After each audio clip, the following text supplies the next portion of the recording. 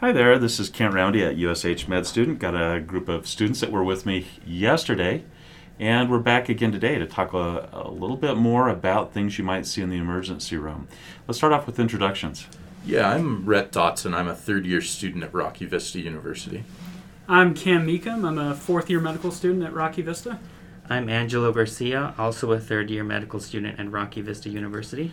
So, thanks guys for coming here. We've got Cam. Cam is a fourth-year medical student. He introduced himself yesterday a little bit more and talked about plans he has to pursue emergency medicine. And part of his approach here on this rotation is to better understand the intersection between psychiatric presentations in the emergency department and how to manage those. So, topic today, how about if you do an introduction for us? Yeah, so topic today, in line with our previous podcast that we did on PCP intoxication, today I'd like to talk a little bit more about sympathomimetic drugs of abuse broadly, and then we'll focus in on one of those drugs in particular to kind of highlight some of the intricacies of this family, so to speak.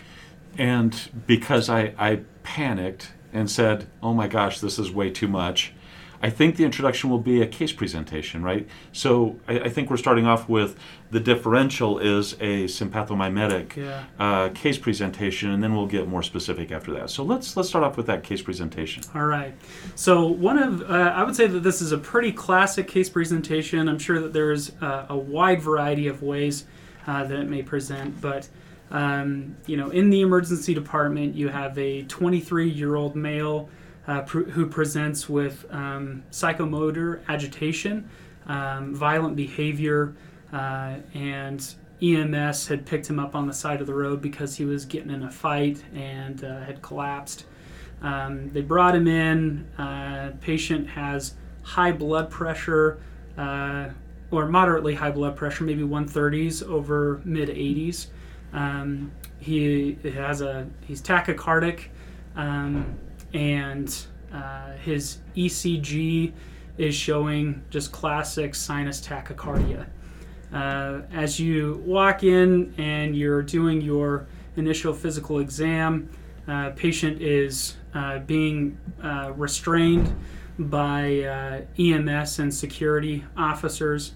You can see faintly that there's mild dilation of pupils. He's fairly diaphoretic, and also expressing that acute agitated behavior. So that's a fairly straightforward presentation for a sympathomimetic type of drug intoxication. So in terms of looking at it this way, there's a couple of things that we would want on our differential diagnosis, and that's kind of the main focus for emergency medicine is we want to cast a broad net so we're not missing anything and then kind of sift things out. So we will want to, though it's less likely, some things that could cause this altered mental status, some type of encephalopathy, infection or viral or something like that, could be IV drug use causing a brain abscess. Those are less likely. More likely would be the different types of drugs of abuse that could potentiate this. And so most of those would be methamphetamine, cocaine, MDMA or ecstasy, and PCP that we had talked about the other day, as well as bath salts. And so that kind of takes us to the point of, what should we be doing at this point? What would our workup kind of look like? And so I want to kind of put the third years on the spot if I can. I hope you're okay with that, Dr. Roundy. I would just be interested what some of their perspective would be in terms of what type of labs should we order, what type of imaging if it's necessary. How would we go about helping to kind of get to the bottom of this patient? So what do you think, Rhett? Okay. One lab that pops to mind is you'd have symptoms that could be similar to a pheochromocytoma. So Sure. You could look at like metanephrines, break down products that way. Okay. Sure. Angelo, what's one thought you got? Since he's very hypertensive, I'd probably want to run a CT scan to see if there's any indications of an ischemic or hemorrhagic infarct. Sure. Okay. Dr. Roundy, any ideas? Usually these workups were done before we saw patients. That's all right. So I'm gonna cheat and say, generally speaking, something you said yesterday struck me very much as I listened to the podcast again, and that is that even with all the tools at our disposal, a diagnosis is still a clinical decision based on the information that's available. And at the moment with the differential we have, it's very, very broad. And one of the things we didn't talk about yesterday was the clinical history and the importance of the clinical history. And I think at this moment, we have somebody that we assume can be providing us some information. I think we can ask even just a few questions that might help us. We can do a physical exam, see if there are tracks on the arms that would suggest higher risk of the kinds of infections you mentioned. Perhaps we could look for a vagal nerve stimulator implanted. Epilepsy would be a reasonable explanation for this presentation, I think, and many other causes of delirium, right? I think there's a very, very broad mnemonic. As far as tests go, though, if this is somebody that's a mid-20s kind of patient, more likely male than female, I'm going to be thinking about urine drug screens quite quickly. And the other thing that always surprises me is it seems like the EMS guys usually figure things out before we do. So I'm going to be asking EMS what they think is going on and why. And they might have found the patient with syringes by them or something along the lines that gives them some clues that we won't have, right? So that's my thinking. I'm looking for the shortcuts that may or may not be the right way, but that's where my thinking goes. I think that's great. I agree. I'm looking for those shortcuts that are going to give me any type of advantage over this situation. So one other thing I hadn't mentioned when we had talked about PCP, but that is always indicated for emergency medicine is the ABCs, your primary assessment. So we can see, or in our mind's eye, his airway is protected, he is breathing, and he's got full circulation. Yep. A more detailed secondary assessment should be done when appropriate to evaluate for any type of other malignant processes taking place, if there is some occult bleeding somewhere. But that can usually be done after we help to get this guy calmed down a bit. And I think you're making the point, same thing here. Yes, exactly. Very, very, very well said. While we're picking up things from yesterday, I noticed that I made a fairly significant mistake. We've changed the language of drug abuse to a substance misuse. And so with that prompt, if you guys catch me using the phrase amphetamine or methamphetamine abuse, after this point, it's a Coke to whoever catches me first, okay? Because that's a big deal, right? We want to have the language that's helpful to the solution of the process, and that I mean, as I think about the language of abuse versus misuse, there's something in that strikes me as being a more helpful way of thinking about the problem at hand and how it might be tackled. So I'll just throw that out as the here's your chance to get a Diet Coke out of me. Sounds good. So as far as kind of picking up where we left off, the main things that we'd want to focus on is we can administer a benzodiazepine to this patient in whatever route will be tolerated, whether it's by mouth, IM, or if we could do it IV. Ideally, I think that in this situation, it'd probably be an IM injection just to help him get him calmed down. After that point, you can run, drug screens. You'd want to take a look at blood glucose levels, any other types of intoxications or toxicities like acetaminophen or salicylates, and then just the classics, CMP, looking at electrolytes, liver, and things like that, kidney function, and serum creatinine levels, serum CK levels, creatine phosphokinase, CPK, and then any type of other blood tests to evaluate for tissue damage. That's one of the main issues that we have. So that would be maybe an acute look into the ED as far as how we can help these patients in the short term. So I was intrigued by a case series that I saw. Again, the case series we talked about yesterday with PCP was so compelling to me. And another case series today looked at nearly 400 patients. 3/4 of these patients, more than 3/4 of these patients, over 80% of them come in agitated. Mm-hmm. And I was struck that the first thing they didn't treat was hypertension, right? Sure. The first thing they treated was agitation, and that makes a lot of sense. I think you spoke to that when you're talking about mechanical restraints as a way to ensure that nobody is hurt in the emergency department. The other thing that I noticed from that article was that most of those patients were able to take oral benzodiazepines, and that rest was the treatment. So time, right? Yeah. Letting this come out of the system. And I think that if I'm thinking of the same article that you are, they looked at the average stay for most of these patients too, and it ranged around 14 hours to kind of help them come down. In the world of emergency medicine, that is a long time. But in the world of making sure that your patient is better, as you know, before they leave the emergency department, it's a small price, I would say, that they had to pay. If I understand correctly, 24 hours is a magic number in the emergency room, and so you're still within that 24-hour period. Absolutely. What I noticed was that that's probably not the right way to think of this, 2 deaths. So if you have somebody showing up at the emergency room, there's about 1 out of every 200 patients is going to die maybe from that, based on these numbers, right? And one was subarachnoid hemorrhage, which I think speaks to what you were saying, Angelo. For sure. And the second one was myocardial infarction, and those seem to be the things that show up. Yeah. However, the thing that we didn't see in a lot of the things that I read, some of the other things I saw, is that kidney damage really seems to be that hidden danger. And I would say that there are 2 reasons for that. One, it could be the unopposed vasoconstrictive actions of the neurotransmitter, specifically norepinephrine, that is released in the system. We know that sympathomimetics by nature increase a variety of 3 main neurotransmitters and signalers: norepinephrine, dopamine, and serotonin.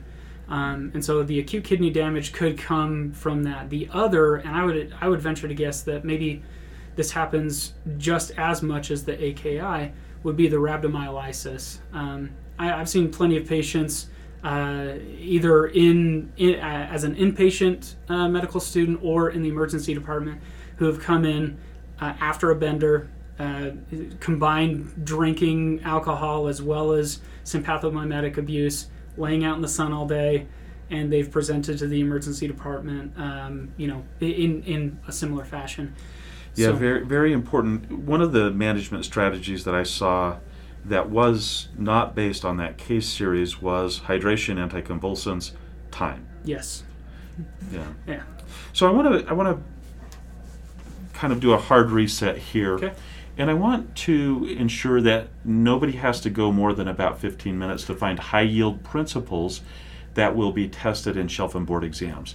So high-yield principles that seem to show up in examinations, in test prep material, what are those that you guys are aware of? Let's start with you, Rhett.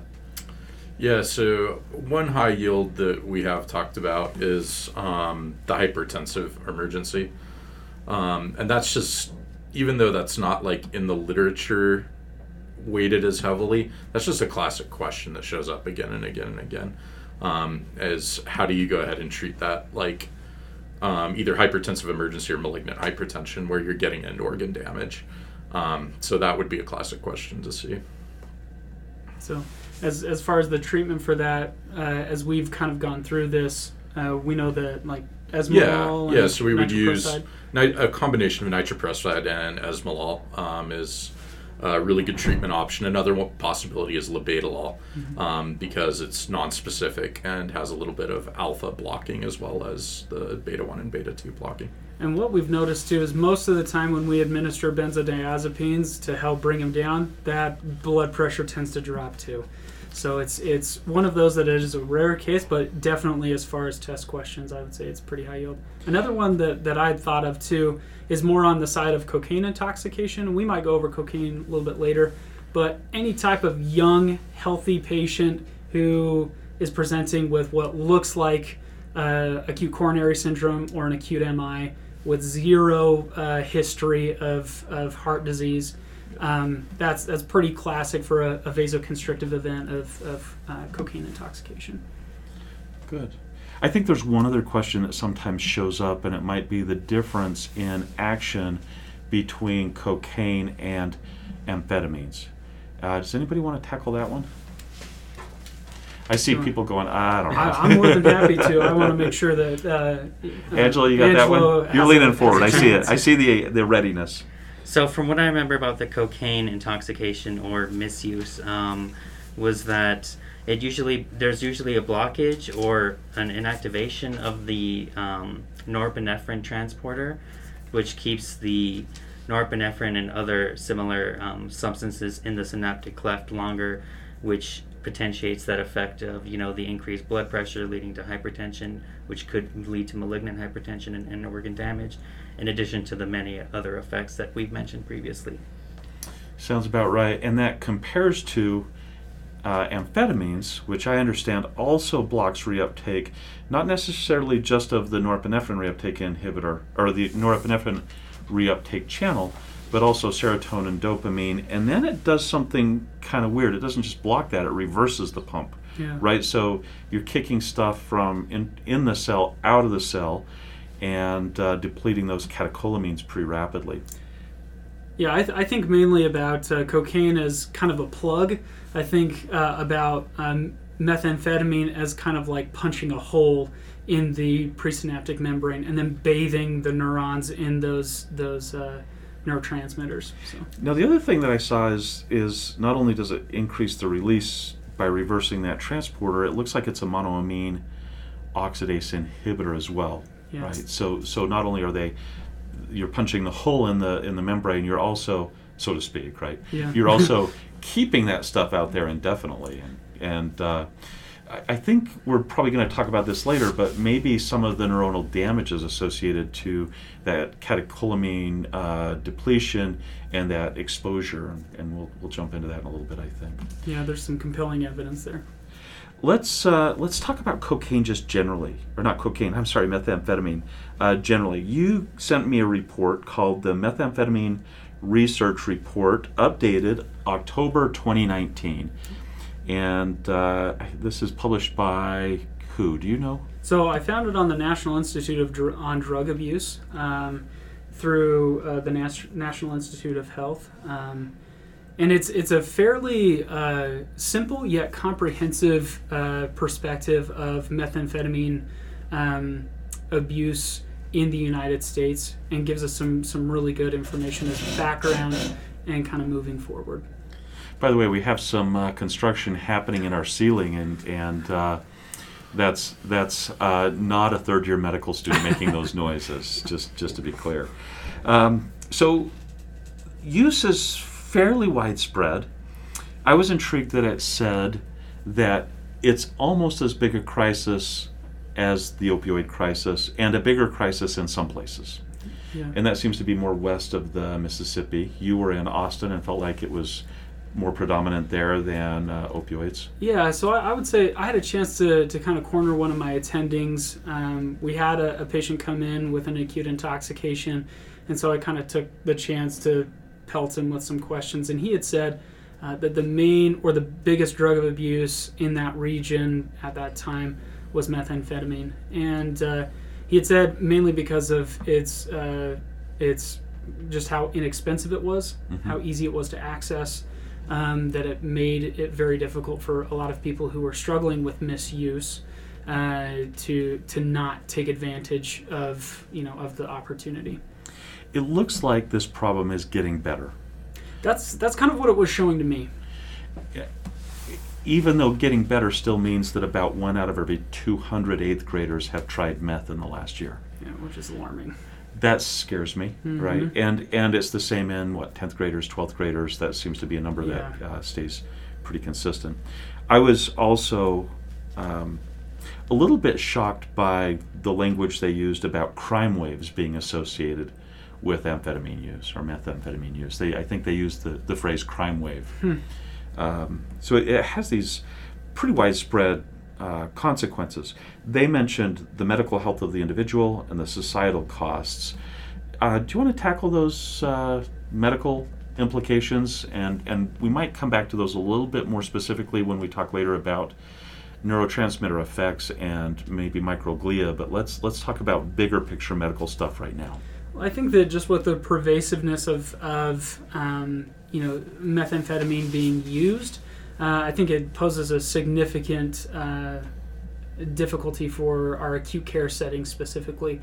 You think about the amount of cost that most of this generates just from admitting a patient to the hospital, using resources in order to make sure that they get stabilized, but then with this backhanded also understanding that most of these patients won't be able to pay for their care. Sadly enough, I would say that, at least in my experience, the majority of these patients are either homeless or living in some pretty rough means.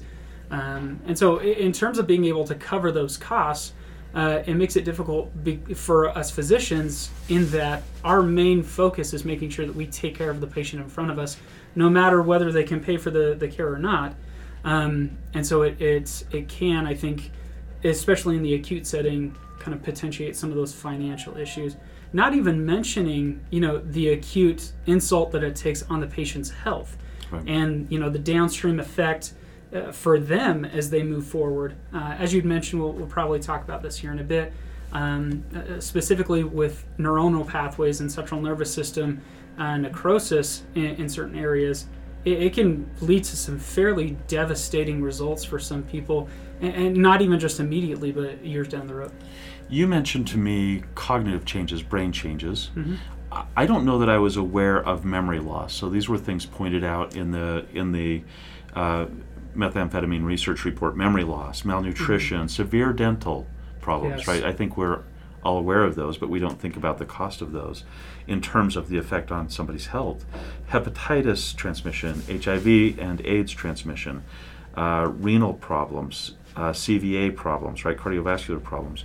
So these medical problems seem to be acute problems and chronic problems both. Absolutely. It seemed like there was a link between connective tissue long-term damage. That's interesting. I don't know if I just didn't pick that out in reading or not. Yeah, I was making some leaps that are probably inaccurate, but skin and connective tissue seem to be affected over time. You get the sores on your skin, yeah. And of course teeth. They just fall out, right? And from my reading, most of those we could draw a correlation between just poor dental hygiene and things. But then one of the other main factors of methamphetamine misuse rather. I guess I owe you a Diet Coke. No, but it's me owing you. Is that you can have some psychotic features that present, specifically kind of the feeling of bugs crawling under your skin. And so whether it's a biochemical or a physiologic sequelae of using it, or it's the psychosis that leads to the damage, it's a significant thing. In fact, the literature even states that even years afterwards, it can still be present in these patients, causing them issues. I noticed that one of the articles I reviewed said that that there are biomarkers, and we talked about biomarkers a little bit not long ago, that biomarkers used to determine neuronal injury clear up 6 months to a year after use. And that just speaks to the neuroplasticity, I feel like, of the human brain. We don't often think about that.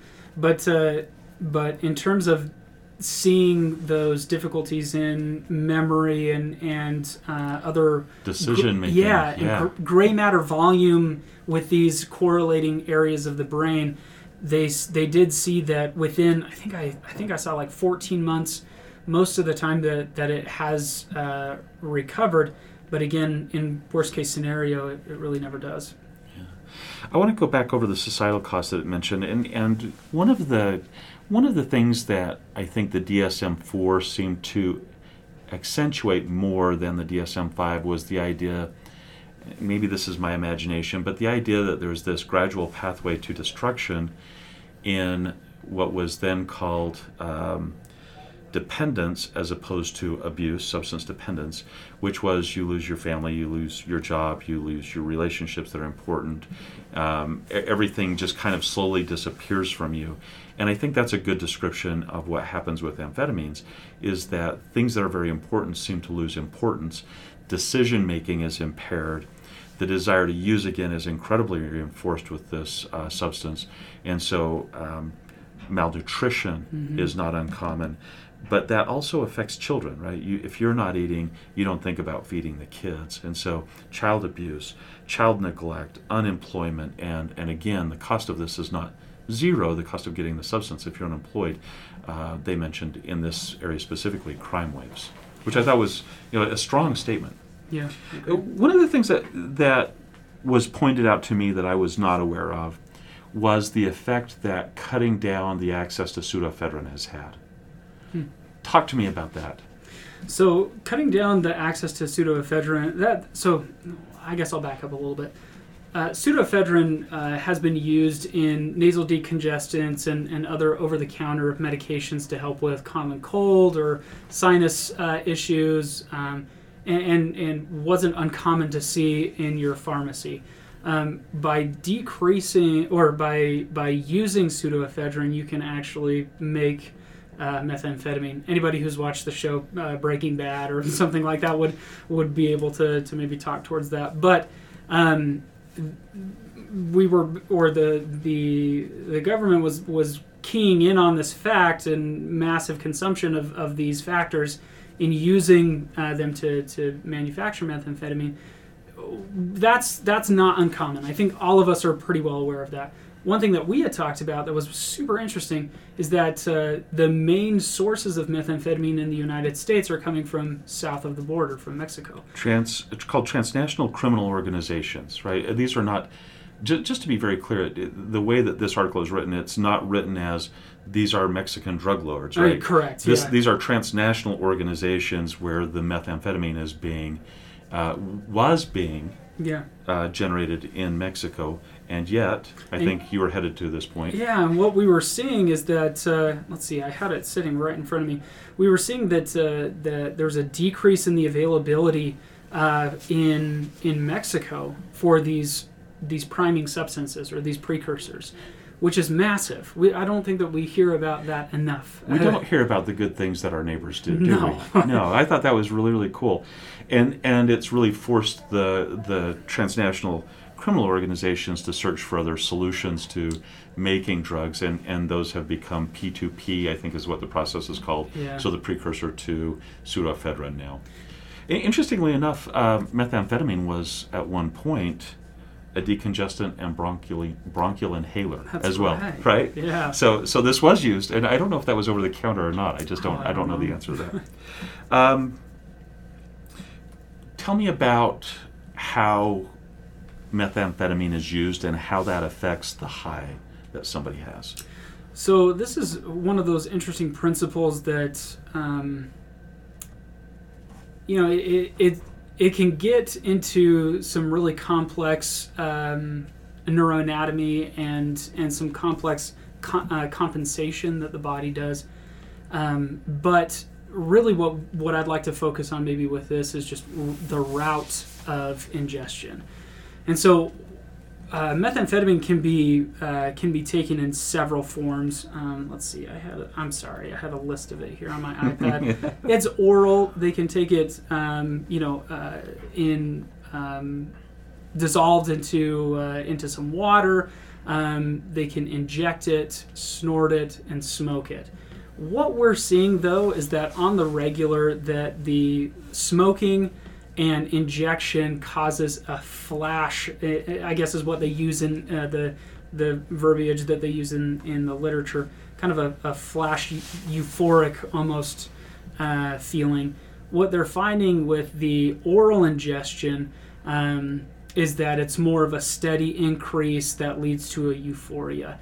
The onset, though, with injection and smoking is within minutes, where the oral ingestion tends to be about 15 to 25 minutes, if I remember correctly. Yeah, I think smoking and injection is 3 to 5 minutes maybe. Yeah. And then snorting and oral is 15 to 20. Yeah. But I may have the snorting number wrong. It may be a 5-minute thing. I'm not sure. clearly a difference in the effect and the intensity, I think. Yeah. When we talk about the intoxication, this reminded me somewhat of the description that was given for vancyclidine or PCP: euphoria, heightened awareness of self, self-confidence, increased sex drive, and actually increased sexual performance, as well as decreased appetite. And who doesn't want those things? Sure. I mean, the cost to get those is pretty high here, but who doesn't want that, right? Yeah. I think the next thing I want to just point out is a few of the differences between cocaine and methamphetamine, because I think those do have some implications later. We talked about the differences in how they affect dopamine. Mm-hmm. The routes for delivery are quite similar. They're used very similarly, right? What about the original uses for each of these substances? I notice that they both are stimulants, but that cocaine is also an anesthetic. Yeah, and so and even today, if I remember correctly, cocaine is still used as an anesthetic in some situations and in some operations, but the use of it has definitely decreased over time. I would say that, and then we've already chatted about maybe the bronchodilation and decongestants of methamphetamine. I would say that the biggest difference between these two, I like to think on the micro level and then leading to the macro, is their mechanism of actions, where cocaine is more of a inhibitor, and methamphetamine, as we had mentioned, is more of a kind of almost a flutter, right? It reverses that enzymatic process. And Half-life too. Yeah. Half-life is different. Well, and then that was going to be my other point, is that you see that cocaine, with cocaine intoxications, they can really, that euphoric state is only 15 or 20 minutes. It's super short acting.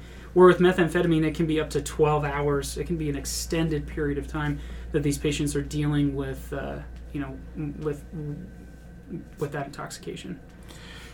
Withdrawal is maybe a similar feature. Correct.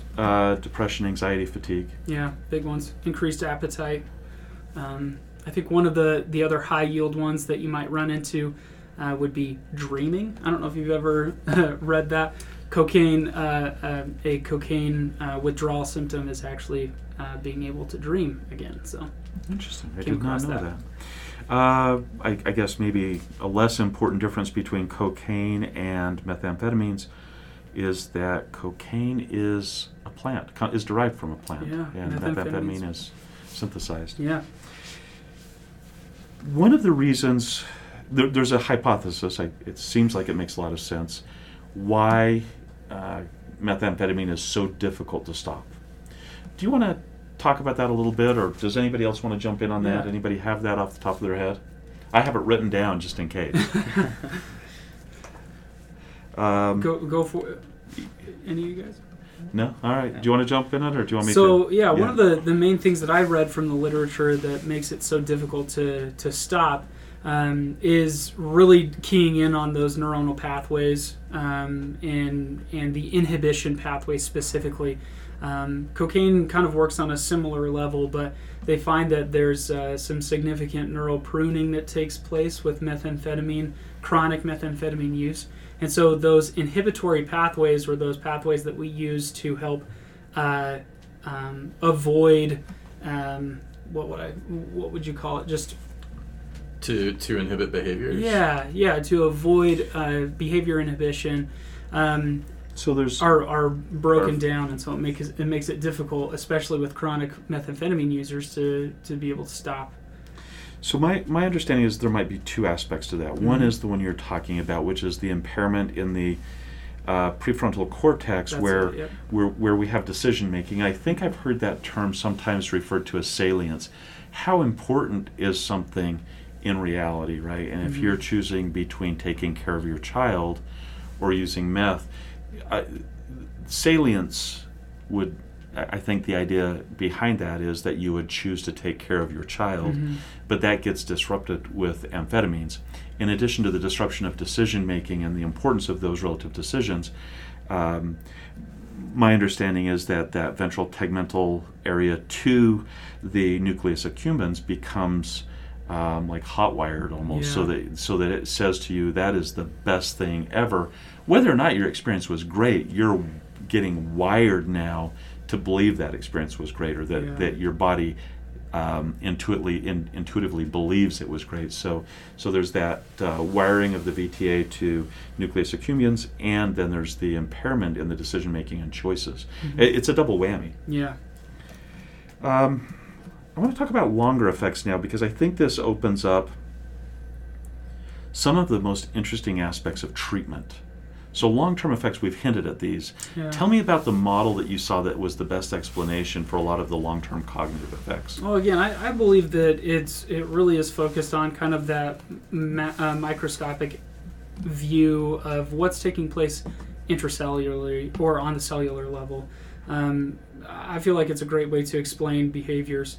And so in one of the articles that they used, they showed, at least tried to elucidate the mapping and cortical gray matter deficits, as well as the hippocampal deficits that take place with chronic methamphetamine use. Some of the most important areas, or the anatomical regions that they saw decrease the most, was the cingulate gyrus, the subgenual cortex, the paralimbic belts, which form the ring around the, as I'm reading it, ring of cortex encircling the corpus callosum. So right in kind of that central brain area. The issue with this is that that's where a lot of the interconnections take place in that prefrontal cortex and between hemispheres that help to hardwire those decision-making capacities. So with that in mind, we're starting to see that not only are those behaviors taking a hit, but we're also seeing a lot of even some psychoses that start to come out. We see significant anxiety, confusion, insomnia, mood disturbances, and violent behavior, even when they're not acutely intoxicated. That can go for months to years. Months to years, yeah, extended periods of times. Paranoia, visual and auditory hallucinations and delusions. And I think that, again, I want to hit on this because I feel like it's high yield for methamphetamine. That delusion of the sensation of insects kind of crawling under your skin is just pretty classic for methamphetamine intoxication, but now we're seeing that it could be present even without the intoxication being in place. So just as an add-on to that, I think that's called parasitosis. Yeah, thank you. I think. And it seems to me that you see that probably more commonly as a shared delusional disorder, also known as... I asked you this before, didn't I? Mm-hmm. I think it's Frenched. Yeah. Do you remember that, Cam? I think it's the... Yeah, you got it. Folie à deux. Folie à deux, that's it. Yeah, so okay. shared delusional disorder. I once saw a couple of truckers who had been using amphetamines together, and they were pulling pieces of skin off their cuticles, right, and setting it down, and worried that they had some strange parasite, very paranoid. So I always use that as my index for, that's the test question, right? That's the one that comes up. So one of the other stories that I thought was very interesting was not just the changes in these structures, but how does that respond, right? Where does that lead to? So we think that this chronic monoamine depletion might be having some effects on the microglia. Yeah. So the literature had stated that the microglial cells, there's quite a bit of negative effects on those non-neural brain cells. And so it's, just as a quick review, those microglial cells are there to help support brain health. They're there kind of as like gatekeepers or guards defending against infections and helping to kind of prune neurons that have been damaged. And so as I'll read this here really quick, a study using brain imaging found more than double the level of microglial cells in patients who previously misused methamphetamine compared to people with no history of methamphetamine misuse. So we're seeing that the assault that methamphetamine takes on the central nervous system, that our central nervous system can respond by doubling its efforts in helping to decrease whatever inflammatory, well I shouldn't say maybe inflammatory, but whatever process is taking place there. And it looks like that doubling has negative consequences. Yes. Right? It's not that our body chooses to respond in a way that helps given the circumstances, it's responding in a way for typical circumstances, but it's counter-therapeutic. Yeah. Can your own body be counter-therapeutic? I don't know the answer to that. Well, I would. Autoimmune, yeah. That's what I was going to say. I'd venture to guess autoimmune might Because be. it sounds really, to me, it sounds like essentially central nervous autoimmunity. Like, Yeah. I mean, that's just an analogy that comes really close to hitting it because Yeah. glial cells, that's what they do. Yeah, they're like the macrophages of the brain, Yeah. and if you have double the activity of them, like you said before, then we see, increased inflammation in the brain, which would obviously lead to damage to those high prized structures in there. Highly prized structures, is that what you said? Yeah. I like that. That's a great, I like that a lot. I want to take one half skip back. Mm-hmm. The article that we have from NIDA also indicated that years after the psychosis, a stressful event can bring that back. Which is so classic to what we've talked about. I feel like it's so in your circle of these, almost a 2-hit, maybe even a 3rd hit at this point, where you can just rev those psychotic features back up. I've noticed, and of course I can't go a podcast without talking about schizophrenia, no Of matter what course. the topic is. But we see the same thing in schizophrenia, Absolutely. where a very stressful event can cause a tremendous spike in hallucinations, delusions, so forth. Well, and I think it's if I can take a little bit of leniency here, I think it just shows the result of those catecholamines on these neurotransmitters in these specific areas of the brain. There is a connection there. There's a connection, and there's something in the pathway, and Yeah. there's something about the way we think about it, and so forth. Treatment. Not of the emergency room crisis at this point. How do we help people who have substance misuse disorders so that they can return to their family, have meaningful relationships with their children and loved ones, be able to get back into the workforce, feel that satisfaction of having a job, having income, having independence, and so forth? Where do we start with that? What do you think? Well, my understanding is that the treatments are typically non-pharmacologic. So we're looking at behavioral therapy, amongst many other things. And I know that I read about some promising new stuff, but we want the board answer. The board answer right now is therapy. That's what we're doing for these patients to try and help them out. And apparently it does work, given the right resources. Angela, you want to add anything to that? No, I do think cognitive behavioral therapy is a good method we can use to treat these patients, and it specifically targeting their reasons for why they are doing or why they are misusing this substance. I wish that I had a better understanding of there are so many therapies right now, and they seem to have some very specific kinds of benefits. I know that the article that we looked at was actually fairly hopeful, right? Hey, listen, it's a problem, but we do have some treatments, and gosh, you know what? They work. They work. Don't always work, like every treatment out there, but we at least need to get people into treatment. And I'll make a plug for motivational interviewing right there, right? How do you help people find that pathway? The article specifically mentioned something called the Matrix model, 16 weeks, focused on behavioral treatments, family education, individual therapy, which I assume has some overlap with behavioral treatments. I'm not entirely sure how they distinguish those. 12-step programs, there's a lot of data out there that 12-step programs are as effective as any other approach. Drug testing, which makes a lot of sense, and non-drug related activities. That's really interesting because it sounds a little bit of like the approach that we have here on the unit. For treatment of schizophrenia, right? Absolutely. So we're crowding out the things that are unhelpful with things that are meaningful for people, right?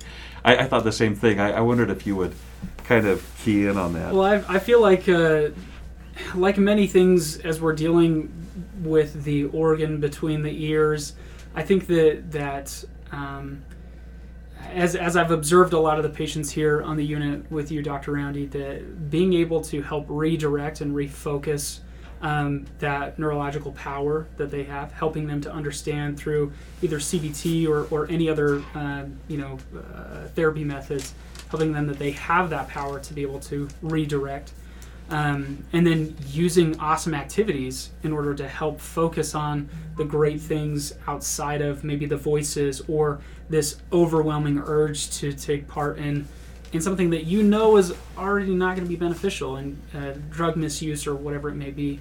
I think that it's something that we can all take and apply moving forward. Just yesterday, we went on a hike up Provo Canyon with several of our patients and our rec therapy team, and I would have to say that every patient I talked to, as we were walking along the trail, I asked them, "Hey, how are you doing?" Asked them about medications and any issues they were having, but then I asked them, "How are you feeling right now?" And each one of them said, "Refreshed. I just feel so great. I feel grounded," was one that one of the patients had used. Those activities, I feel like, can be just as therapeutic in augmenting the benefits of those medications. It's amazing to me. I think I've mentioned this before. We went to the Beck Institute as a team a number of years ago, and we thought we were going there for cognitive behavioral therapy. It turned out to be somewhat slightly different, which was a focus in part on something that might be called behavioral activation. I don't think that's entirely fair. It's obviously a little more complicated than that. But I can't believe the difference between somebody who's on the unit and affected by the voices and somebody who is the same person, but now becomes their, I think what the Beck Institute would call their adaptive self, when they're out walking and enjoying the life that we're built to enjoy, right? Exactly.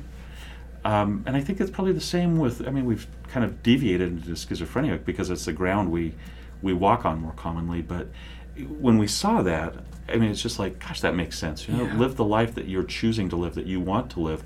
Find the goals that are important to you. Find the replacement behaviors that are meaningful and refocus to those activities, and learn how to think about the way you think, right? Which is, we all benefit from that. We all could use some of that for sure.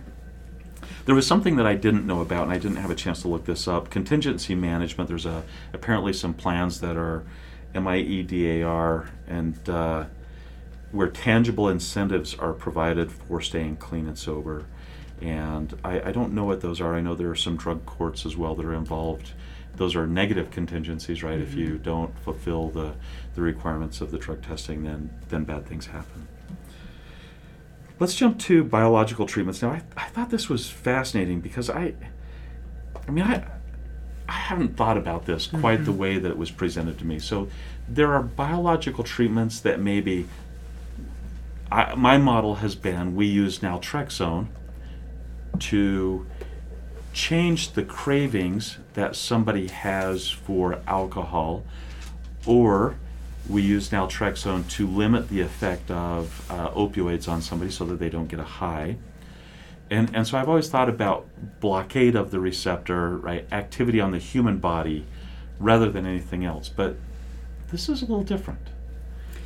Yeah, if I'm keying into the same things that you are in terms of biologics and changing and kind of keying in on some of those areas, it's really remarkable, kind of this emerging field of going outside of just the neural network that we would assume is being stimulated by methamphetamine, and using drugs like, as I was reading through the article, using drugs like methadone or buprenorphine to treat, that we usually use to treat opioid use disorder, but we're trying to key in on that dopaminergic side in helping to decrease the cravings there. Or other monoamine targets. We know that methamphetamine withdrawal symptoms are super similar to depression, and so we can try and use some serotonin and norepinephrine to augment maybe some of those or ameliorate some of those withdrawal symptoms. So I like the idea. I don't know in terms of clinical efficacy where we're at with some of those, but I think that, like Rhett was saying, it's super promising that it's not just, hey, you're done, get over the symptoms, let's do some therapy and build your life back. It's like, it's more of a perspective of, I want to meet you halfway here. I understand that there's more that's maybe outside your control. Let me see what I can do to help kind of mitigate some of that. And that's kind of how I felt. Some of the things that were presented by this methamphetamine research project that NIDA had, they did talk about, hey, let's ameliorate the effects of the condition, and it's not just the focus on Correct. Let's stop your cravings, right? And I can kind of see how the naltrexone and the buprenorphine might work on that. It looks like there's some work being done on GABA and glutamate systems that they mentioned. They also mentioned hormones like oxytocin and cholecystokinin 8, but they also mentioned 2 other molecules I thought with a little more attention, and and so I actually looked those up. There's a place you can go to find a list of all drugs that are in development. There's a consortium of pharmaceutical companies that many companies participate in called PhRMA, PhRMA, I think, and that's the initials for it. I don't remember the what those initials stand for. And at any given time, you can look and see what drugs are in development and what phase of development they're in. So 2 of the drugs that they pointed out that I noticed were minocycline, which may treat microglial activation. So maybe we can knock back that microglial activation, which is probably brain toxic at the level it's acting at that point. Or the other one that they pointed out was something called ibudilast, IBUDILAST, which according to one of the websites I went to was used primarily in Japan as an anti-inflammatory agent. But this is a biological, right? Yeah. And the other name for it, if you're looking on the internet, is MN-166. And this molecule is fascinating. So it's in phase 2 trials right now. We've got a ways to go still. But it looks like there's something about microglial inhibition that may help the downstream effects of somebody who has already used, right? It's not like, hey, just stop so you stop the damage. It's let's stop now. We can mitigate the damage. We can stop the process that could keep going. And it looks like for some reason it may change cravings. There was one article that hinted at that, but I think that data is very, very early. The other medication trial that I found that is not listed, so there are only 2 medications that I found that are currently in phase 1, 2, 3 trials.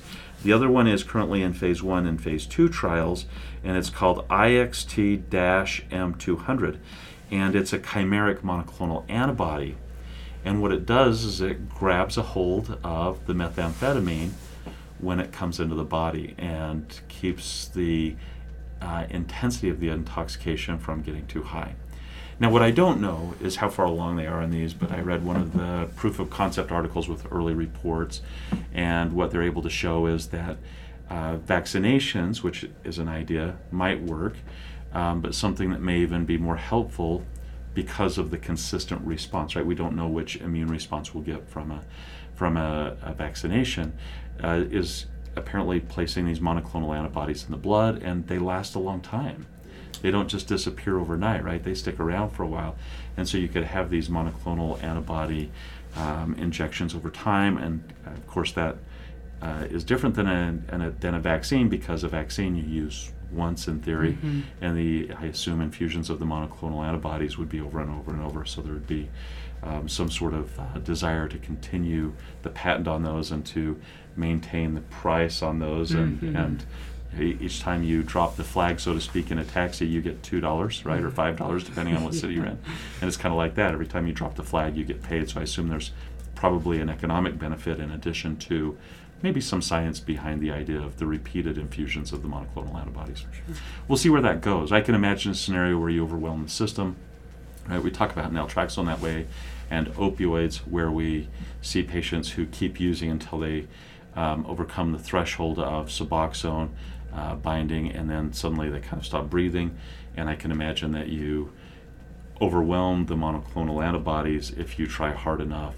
But I don't know. I mean, there are questions that I just don't know the answer to, and I'm looking forward to seeing where this goes. Yeah, it should be very, very compelling information. And it always seems, Dr. Roundy, like you go one step further than us students, which is always the best thing, because you get to kind of break open some of this really cool new information. And And I think that as medical students, we get really excited about some of these pioneering effects, and just really glad that you continually bring those to the podcast. So, Oh, and neurofeedback and RTMS we didn't mention. Oh, So yeah, non-pharmaceuticals that are not necessarily traditional therapies, right? yeah. Big topic. Yes, massive topic. Massive topic. Again, reiterating, 23-year-old man walks into the emergency room, agitated, perhaps febrile, perhaps tachycardic, perhaps Possibly hypertensive. perhaps their eyes are dilated, Mm-hmm. and they're hitting on the nurses. Mm-hmm. Yes. Best way to treat, always benzodiazepines, number one. You want to look out for some of the common common complications of rhabdomyolysis and acute kidney injury by using normal saline. And then as far as some of the other, I'm trying to think of the other high yield topics here. For hypertensive, malignant hypertension or hypertensive emergency, you can don't go just for the beta blockers. Go for a broad approach of nitroprusside, esmolol, or you can use labetalol. I better back up just a little bit because I think the nurses are in the rooms more than the physicians. Physicians will get hit on as well, right? Oh, for sure, yeah. That definitely happens. and I'm not entirely sure that the methamphetamine will cause that because I think the agitation overwhelms that at the time. Sure. So I'm referring to the euphoria that they might have. Yeah. But I think at the point that people are coming into the emergency room, they're more agitated than euphoric at that point. So I stand very corrected. And also somebody might perceive in that a sexist statement, which is that nurses are female only, but as you know here, we have a very even split between male and female nurses. For sure. So. Things you just wish you hadn't said. Not to belabor the point, but there were plenty of times I was hit on by both men and women, and there were plenty of male and female nurses that experienced the exact same encounters. So, yeah, right. I don't think not to worry. Yeah, I know that quite often just saying that the nurses will be hit on immediately sets up a paradigm Sure. with a 23-year-old male and women, but Sure. I think we all know that that's not accurate. Correct. And this is probably a topic that could be explored further in another podcast, and that is how to manage those situations. I've talked to my peers in other fields about this, and it's ubiquitous, right? I think that our female counterparts are probably sexually harassed, not probably, but continually, Yeah. and how that's addressed, and how we as physicians have uniformity, and how we create a statement that says that's not right, and how we work to dispel the common myths about physician are men, even though there are 4 of us that are men in this group. We've had many other groups that are comprised more of women. I think your class is now more men than women, but I think the University of Utah has more women than men in the class. So there's something that There's efforts that are being made. Sure. Not only there, but in our language and how we consider hitting on other people. We don't necessarily think that of as men on women, women on men, men patients on women nurses, right? Those are stereotypes that one might immediately come to, but those are clearly changing. Yeah, definitely a great topic, maybe for an upcoming podcast. I think it's time that we start taking a look at that and start evaluating it. So I agree. I think it'd be good. How do we change our stereotypes? How do we as physicians stand up for each other in the things that are important to our self-identity? And I think it's a great topic. Awesome. Last thoughts on amphetamines before we team out. Don't do them. Those are not good drugs. I want to echo what Rhett says, 100%. Yeah. I agree with both of my colleagues. Don't do them. Yeah, I know that Nancy Reagan said don't do it, right? It's so complicated, right? It's so I wish it were so easy, but I can very much imagine that at age 23, if I had just happened to been offered those stimulants at the wrong place or wrong time, I don't think I would have ever left them, because I love things that stimulate me. Yeah. And we'll talk about caffeine maybe in the next podcast, right? Yes, that was a touchy subject that we had to approach, and so both of us, as diehard Diet Coke fans, it's definitely, we got to face the music at some point. We will face the music. This one more because of time. At 1 hour, guys. Thank you so much. Team out. Team out. Team out.